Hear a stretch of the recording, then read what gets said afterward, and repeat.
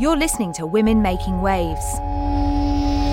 So we've got a lady that you interviewed, Susie, Rennie Friend. Rennie Friend has won lots and lots of awards for doing her fundraising for the last 30 years. I think it's pretty amazing, isn't it? 30 years is a heck of a long time. Because a lot of people, they'll get involved in something like this and they'll do it for a while. And then they kind of get exhausted by it and then they stop doing it. They might do it for another charity, but for the same charity for 30 years. Quite an amazing story. It is an amazing story, and I really hope you enjoy this interview because she's a very passionate lady about her volunteering.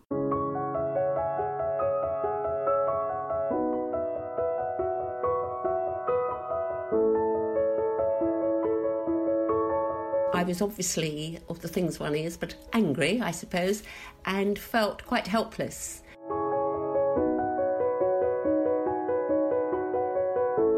I helped fundraise. We needed to raise $1 million to build our inpatient unit. I would say, actually, it's the patients and the patients' families. It's a huge privilege to actually be invited into a patient's home.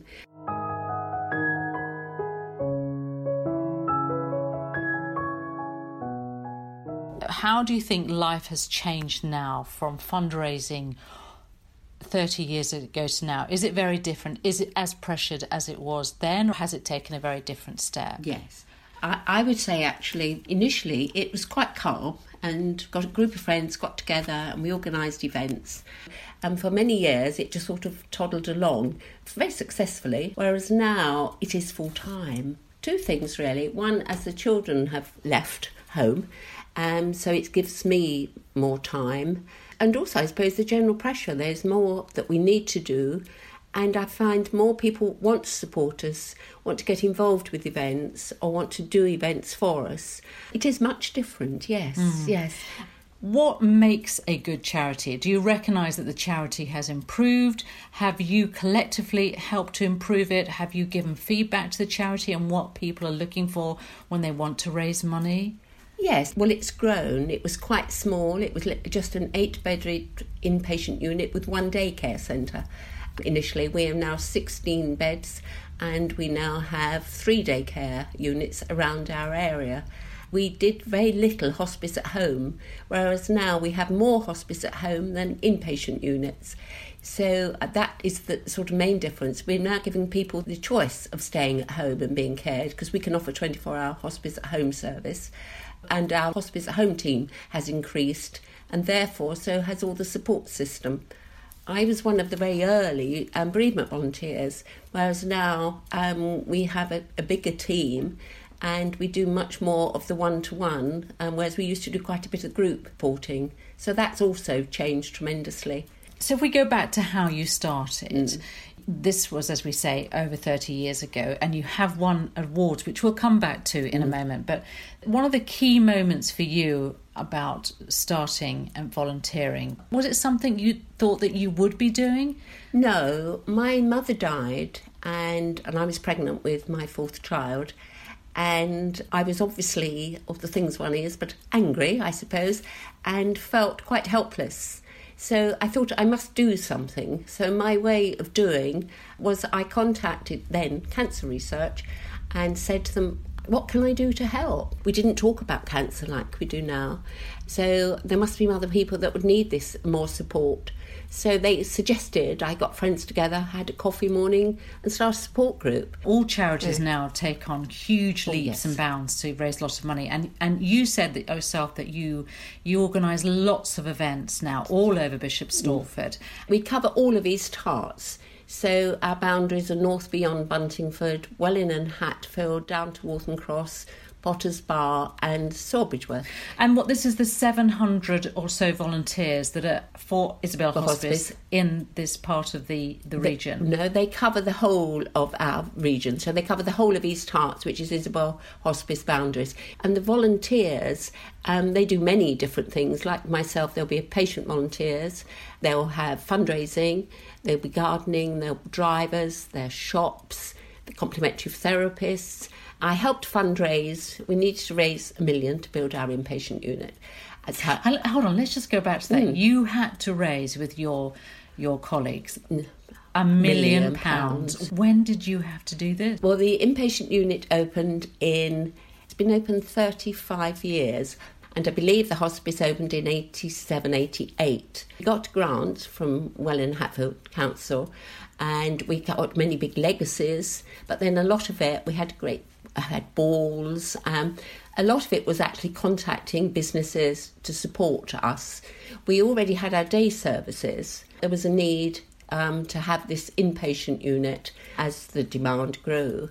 This £1 million was needed to be raised. So you had to raise £1 million in 87. I mean, that's a huge amount for a charity to raise, even back in those days, wasn't it? Yes, absolutely. I mean, it was a number of people that obviously were involved, so it was a case of getting other groups together between us and the fundraising office with their legacies and but they told you had to raise $1 million or so there. We knew that was what was needed. Yes. But after that you were concentrating on events to make this money basically. Yes. Yeah. And the hospice were contacting, as I said, businesses and corporations. The Duchess of Kent opened the hospice. And then once it was open, they then needed volunteers to work in the inpatient unit. And it wasn't something I thought about. I just thought it was fundraising. Would you train to be a patient volunteer? Yes. My default button. So I said yes. Yes, let's remind ourselves about the default button, because your husband always says that your default button is... Yes. He said, people say, will you? And you say yes. You don't even listen to what they're saying, will you? How did that fit in with your family life? Because you just did a day or a session, so you could do a morning or an afternoon in whichever of them. I juggled it around schools, and by then the youngest was heading for 9. He was born 79. Yes, it was slightly easier, but it was always busy. I expect, yes, would be the thing. And you've won awards, which very recently you won the Charity Champion. Yes. And you won the award. You were nominated. I must read this, because when you were nominated and you Kathy Sears was one of your nominators, and she said, I have come across many charity volunteers and employees in my career, but never have I met anyone who is so driven, humble, polite, and ceaselessly cheerful as Rennie. Rennie's unique and totally irreplaceable. Oh, bless you, Kathy. And on her own, I know, isn't she lovely? And on her own, I'm sure she must be responsible for an enormous amount of money raised for Isabel Hospice. You can't get any better than that, Rennie, can you? No. What do you feel... What's been the most important thing out of all this, now that you've done it for a few years? Yes. I mean, that's an understatement. But what comes out as being the overriding thing that you felt that has helped you to continue this work? I would say, actually, it's the patients and the patients' families. It's a huge privilege to actually be invited into a patient's home and become part of their lives to a certain extent.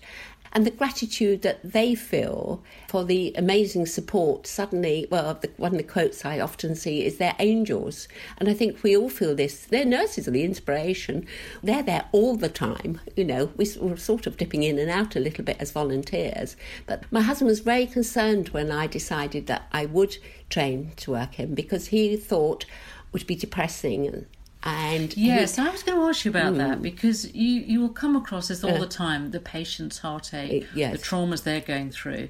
You must have to be a sponge in many ways and take it in. And how do you deal with that? Yes, it is sad. It's never depressing, and often it's quite happy, because one of the reasons is the patients come in, and because they're knowing their care, they know exactly who their nurse is. We have time, we sit with them, patients, and talk to them, and the nurse is always there.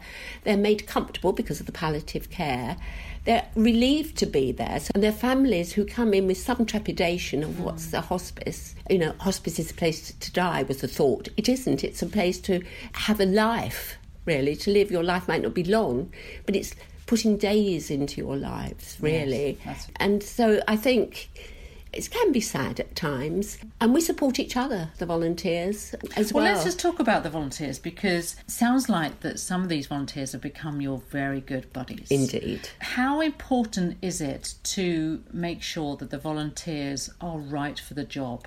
Extremely. But I think both the volunteer as well as the nursing and the training that we have become very aware. For one thing, they do not allow anyone to train to work with patients for at least 2 years after a loss, because you may feel, I want to give back, but it is extremely difficult. I think it does work. The training is good. The nurses are very aware. The staff that train us are very aware.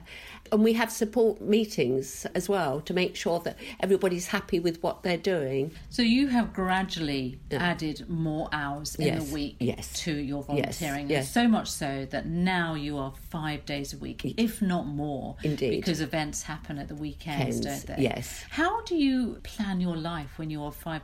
You just said when you came in that once an event finishes, that's the time when you and your husband go off on holiday. We find gaps, actually, yes. And it's quite interesting because if I walk through Bishop Stortford, I always see any number of people I know naturally because I've lived in the area for so long, which my husband always finds quite amusing. And people sometimes say, oh, you're out for your coffee. And what happens is that my husband just looks in my diary or gives me a buzz. Have you got half an hour? We'll meet for a coffee. Because you don't get any other time, actually. So we juggle around it. And yes, I have flown back from holiday. I have gone out late on holiday. And I try. And you have a big family that you go on holiday with, which is also really important. Extremely important. I always find it's really interesting from getting a paid job to do a voluntary job. Yeah. There's still no difference. Yeah. And yet, do you find that your people that you meet, do you think they value what you do? I'm sure they do because you've won awards, and I'm not demeaning your job at all. No. But do you have to constantly prove yourself, or do you think, actually, I don't care about that? I think it's probably the latter, because at times it can be frustrating, because I will work Sunday morning. I did 3 hours. I needed half my time is on the computers, as we are these days. I walk every day, which is very important. But I can juggle that. I can do it in the morning, I can do it after dinner, as long as I've had some air and exercise to clear the brain. And it can be frustrating because I sometimes think, oh, they're not there, they haven't replied to my email, and I've sent it and I've waited days. But then I think, well, I'm going to do it anyway, so I get over it. And yes, you need to just, you do. They are supportive. You've won several awards, not just the one that I've just talked about, which is the Indie Charity Champion, but you've won other awards too. Can you give us an idea of what you've won before as well? Well, it's the High Sheriff's Award for your care and community and support, making a difference in your local community, which I think was wonderful. That is lovely, which it is. It's very treasured on my wall. And that's really important, isn't it, to be recognised? And you don't want to always be on charity awards. That's not the whole idea. But when you are, it's great. It is great. And I think it's also nice. I think it's also nice for my family. Yes. Because they are obviously very involved. The Indie Awards, I did say, actually, it is a huge honour to receive it, but it's on behalf of the 700 other volunteers there. And if I had to ask you a question about changing attitudes now from people giving money to charity, have you noticed that people are the same? They're very keen to give money once they know that where it's going. Do you find that it's become harder? It's a mixture, to be very honest. On the whole, I find people, because hospice care is more well known now, very few people say no. So let's just talk about the money issue here. You have to raise quite a bit of money, 5 million. Yeah. Now, if you could explain to me, Rennie, that the 5 million, how does that cover? The NHS actually give us a percentage, something like 2.7 million. We have about 3 million we need to raise. From that, we have the shops. We now have, I'm going to say 12, but I know we recently opened one, so we have about 12 shops. So, of course, we get income from them. We have legacies that come in as well. So from fundraising, it's about 2.8 million that we need to raise with the shops, the legacies, and people holding events. We're very fortunate in our town that a lot of community-minded companies, businesses and individuals, and our councillors. I rely so much on our council and our councillors for their support. the chairman of East Herts Council, his ball next month. The mayor had a ball for us earlier this year. And it's two things, really. It's not just that. It's raising the awareness. People need to know we're here. They need to know what we're doing. And they can only do that by seeing us. And our independent, is incredible. I mean, they are so supportive. They come to events and they ensure not just our charity, but all the charities locally, people are aware of what's going on, and we book their window. Out of all the events that you do, if you were able to take part in one of them just because, and came out of the fundraising, what would be really interesting to you? What fundraising event? I don't know. I like the sporty ones. And switching off, Rennie? I suppose the switching off is going on holiday with your family. Well, yes, it probably is. My switch off is I do like to walk, as I've mentioned, because that I really find. Thank you so much, Rennie. Thank you for your time. Isabel's Hospice at Bishop Stortford. Thank you so much. No, it's been our pleasure. Thank you. And that was Susie Thorpe speaking to Rennie Friend.